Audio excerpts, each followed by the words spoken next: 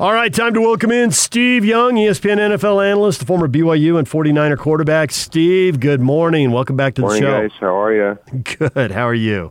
Really good. We got a long list of questions for you. I'm ready. Okay. I got a lot of answers. Nice. I like it. I want to talk to you Super Bowl, but I know with ESPN you'll be talking some Super Bowl, and this is a chance to hear your take on some BYU stuff. And I'm curious, when you look at Zach Wilson, what has he got the NFL loves? What does he have to do better to be successful when he gets out on the field in the NFL?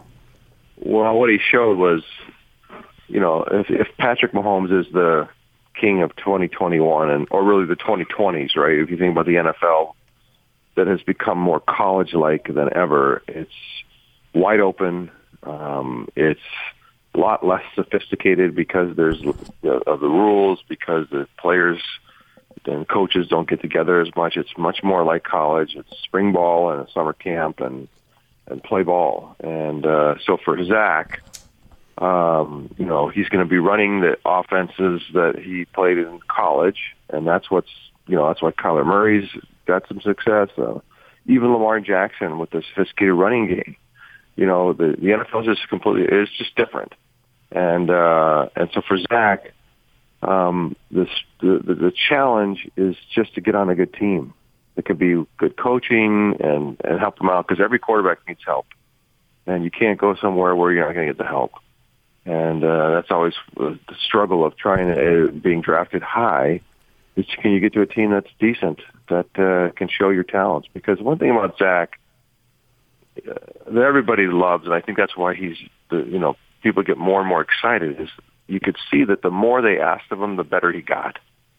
And that's the quality that, and the physical qualities that were much like Patrick Mahomes, with the arm strength, throw it anywhere, run around, and the presence. There was a sense that Zach, Patrick is a guy that came into the league, and maybe because of his dad playing pro ball, baseball, it just didn't feel like he had much of a transition to, the anxiety that's usually there and the hurdles you have to go over. It's like he just was at peace. And he played completely. That's when you can get the full measure of who you are, when you're at peace. And it usually takes a few years to get there. And Patrick was there right away. And Zach has that quality. It feels like it's from college. And the physical talents put together is why people have gotten really excited. And in fact, some scouts, there's just no limit in their minds what he can do. Now, the challenge is, if you said to me, what do you got to watch out for? Well, people have kind of clung on to this idea that, all quarterbacks get to be captains. All quarterbacks kind of run the team. And Zach wasn't a captain. And so I tell people, well, you got to understand, at BYU, you got a lot of very mature return missionaries that are, great leaders, and it's not like it's not necessarily a knock on Zach. And Zach is young and young looking, and so people sometimes feel like, well, how much grit does he really have? Stuff that there's no reason to think it, but it's just they got to find something to talk about. So for me, Zach has very little downside right now and tremendous upside. On the other end of it, Steve, with Zach being a projected high draft pick, an undrafted free agent who has a world of athletic ability, just like yourself, that you had, is Taysom Hill. And we're assuming that Drew Brees is going to be done, maybe not, but nevertheless, there's going to be a time that they're going to need a new quarterback in New Orleans. How do you view and analyze Taysom Hill as a potential starting quarterback in the NFL? Taysom is such a unique player, but the game has come to Taysom, just as it's come to Kyler Murray and come to Lamar Jackson. And, the NFL has, like I said, it's changed so much, but the game is really made a space for Taysom Hill at quarterback. Now, the key is, as Taysom plays more, the thing he did this year was he played some quarterback, threw the ball well, and won some games. And that's what you got to do. So there's no reason why the Saints can't turn to Taysom and say, look, let's give you a crack at it. And it's going to be tough to replace Drew Brees because everybody will remember everything great that Drew did, and they'll never remember what he didn't do. They'll think that he never threw an incompletion, he never threw an interception, he never lost a game. And so it's always tough. I went through it, and so that's an extra challenge. But Taysom, to me, is ready for it. And with a great coach, again, quarterbacks need help, and New Orleans certainly is a place where you're going to get that help. Steve Young joining us here on 97.5 and 1280 The Zone. We're seeing a lot of drama all of a sudden with quarterbacks in the NFL. You were in San Francisco, obviously, as Joe Montana was getting late in his career, so you just referenced some of the drama there. How much of that do you see in Green Bay with what's going on with Aaron Rodgers, and how do you think that will play out? How should it play out? There's a lot of Aggie fans listening who are big fans of the backup. Right. So right now, no. There's no drama. It's just the drama of Aaron voicing his frustration, being gutted by a loss that he really wanted and needed. Aaron's at a point now in his career where it's really Super Bowls and, that's really it, which I understand. And that's good. That's good for the Packers, right? That's what you really want, and that's what really makes a difference. And so when he didn't get there, when they were at home, he voiced frustrations, and I'm sure there's some. Look, I've said for years I felt like the Packers haven't supported Aaron with the help that he needs. Feels like if Aaron gets a little defense and a couple of guys, he can go anytime, and he just couldn't find it. Couldn't get the protection, and just kind of. And I think Aaron has those. He hears that and understands that, and the frustrations will come out. Not that things aren't, perfect. There's nowhere that's perfect. And that's what Aaron also realizes, too. A few days later, he calms down. He goes on, what's his name, show, the old punter, and, his buddy. And he says, look, no, you're right. I'm fine, and I'm here. And there's no way that there's any problem with Aaron Rodgers playing in Green Bay and playing, unfortunately for Jordan, for a long time. The NFL is now safer, quarterback friendly. It's an unfair fight between offense and defense. So for experienced, athletic, great quarterbacks like Aaron Rodgers, you can play forever. And Tom Brady's proving that. And so Aaron can play till he's 43. He can. And so that's why for Jordan, it's just you just don't know when. The Packers can choose at any point, I guess, to force the issue, but I don't see that. Aaron Rodgers is, the best or the second best or the third best or not much worse than that player in the league. There's no, if you're Jordan Love, you're just playing catch right now. There's nothing you can do about it, and it's not a really good spot. And the league is not built for you to be taking over for a quarterback that's getting old, because getting old doesn't matter anymore. So that's a bummer. Yeah, you talk about how a quarterback needs help, and certainly you and Joe had it in San Francisco. You had it on the field, you had it in the front office, you had it on the sidelines, and we like to debate stuff, and this season going into it, Brady or Belichick, and somehow we're going to draw a conclusion now that Brady's still playing in the Super Bowl and the Patriots didn't make the playoff. I don't really get into that stuff. I look at it that you have to have everything in concert as far as the management, the coaching, and the players, and I think we're having that in KC. What is your take on this Brady-Belichick thing, and how important is it for everybody to be together? Look, that's the bar fight stuff. It's not stuff I'm not really interested in, but I will comment to say that everybody needs each other. Yeah. That's football. That's a fact. Tom cannot do it alone. Bill cannot do it alone. And I think what the Patriots realize more than anything is you really can't do it without a quarterback. It's just not going to happen. And you can be the best coach, you can be the best owner, and you don't have a quarterback and you're finished. I think quarterbacks have shown that they can do it with a good coach and maybe not the best owner, or a good coach and a phenomenal quarterback. So quarterback to me is the guy in the field that has to be there. Of those combinations that of support. And I'm not just because I'm a quarterback. I just think that's the truth. And so that's a fact too. But it's not like I care whether, was it more Bill? Was it more Tom? Was it more Robert Kraft or what? Like, look, it takes everybody. Move on. And there's nothing more to really talk about.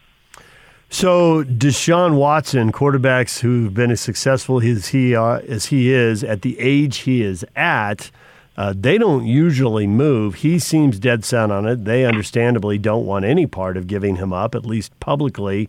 Is he sensing a problem in the front office and thinking this place is just completely flawed and I got to get out because I got no chance here?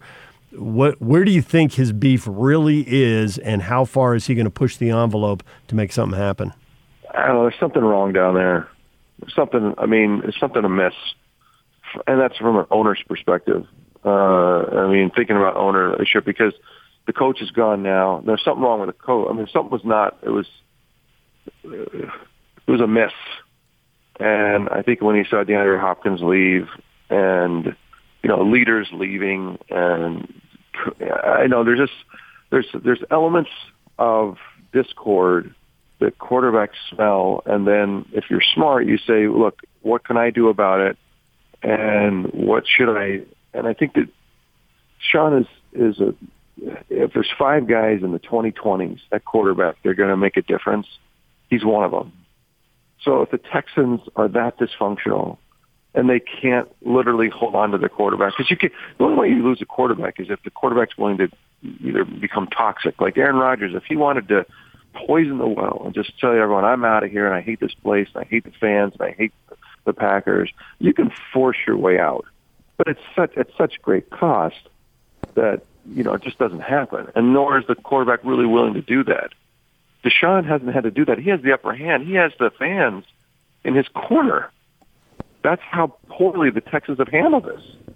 And it looks like he's going to be able to pull it off because he doesn't want to be there, and he has he'd like to try somewhere else. And obviously the grass is always greener. We get that. But the fact that the Texans have fouled this up so much that the quarterback doesn't have to poison the well and become toxic to get out of town tells you about the Texans. So, and I don't know that this new coach has done much to really convince Deshaun that it's all going to get better. So, it feels like that Deshaun Watson is going to be able to do something that not many people have been able to do. And that's get out of town without everybody getting upset.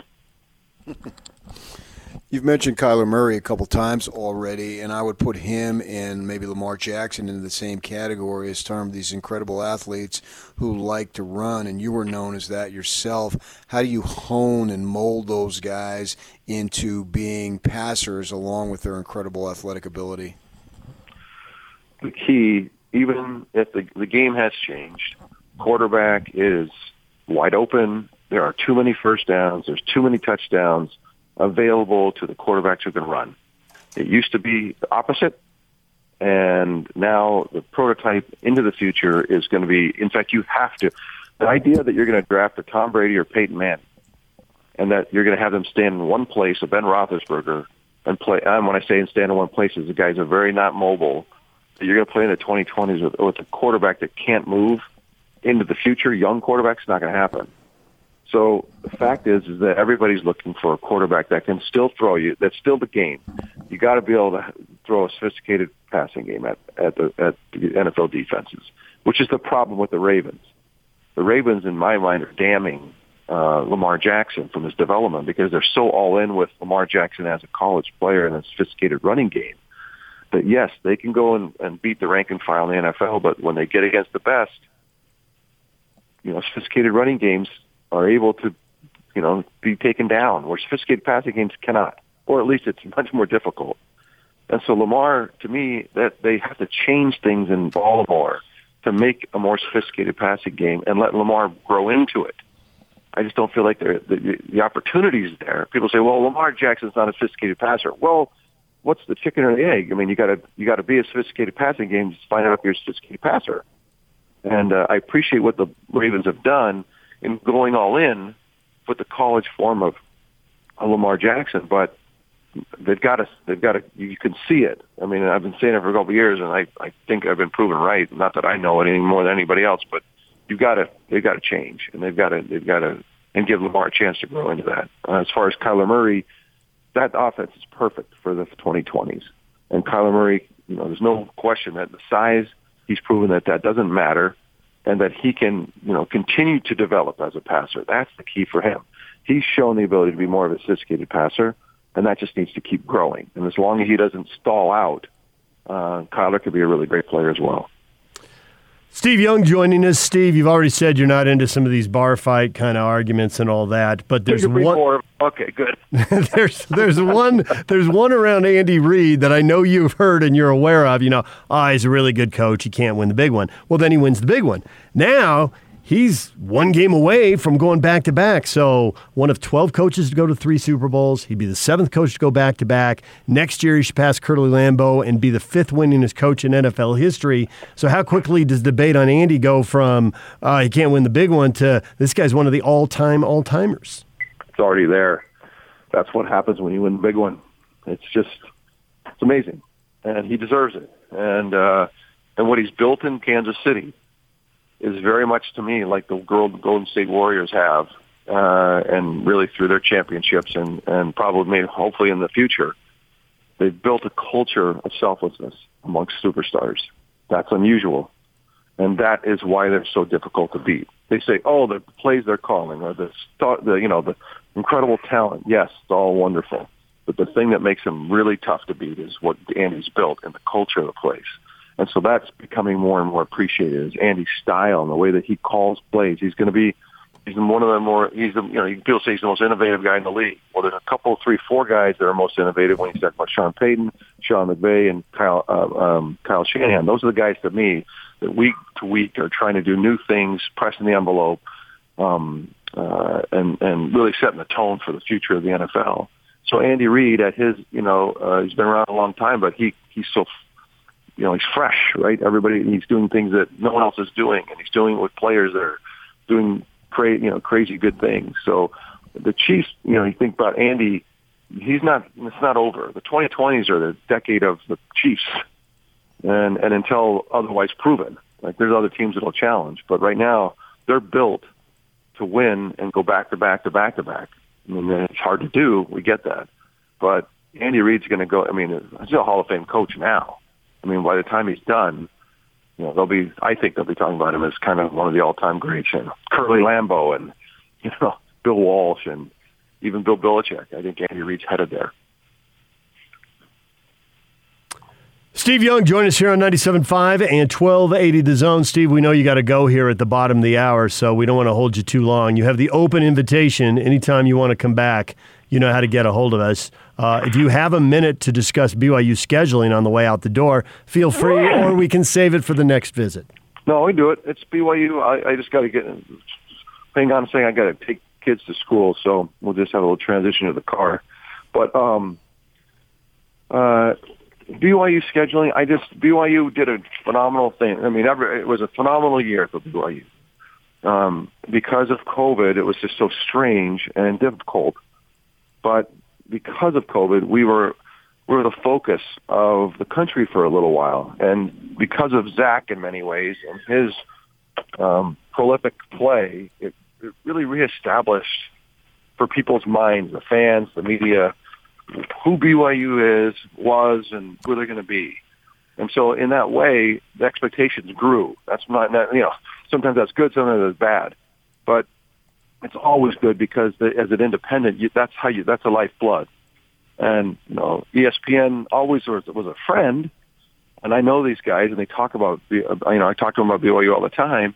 BYU's a friend. They like them. They're friendly. It's a good relationship.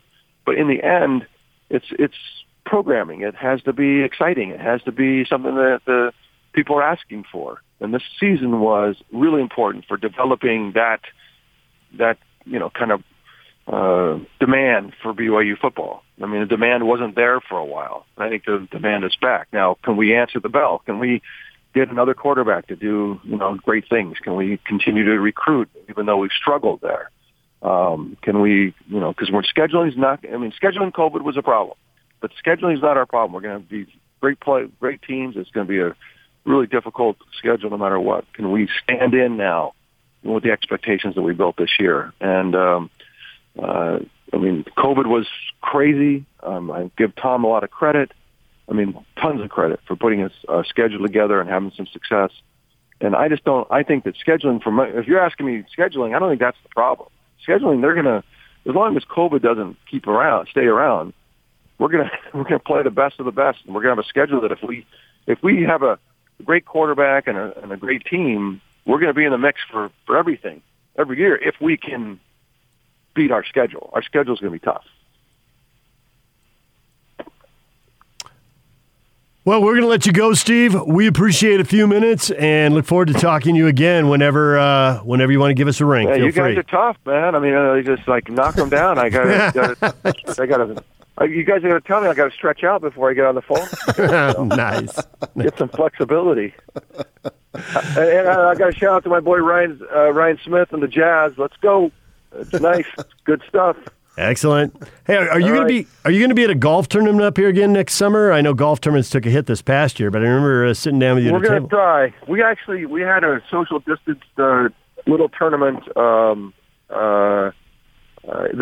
We did it in June. It was very small and difficult, but we did it up at Promontory, and it worked out just fine. And I'm sure we'll try to do it again with the proper protocols and so forth. But we appreciate any support we get because that's our lifeblood, obviously, of our foundation. So we'll be there, I'm sure. All right. Well, call the station and get us up there. That's what we do in the summer is broadcast live from golf tournaments. So look at you. That's all right. That's our deal. I didn't know we were big enough, so now we know. Yeah, that's come good. on. That's good.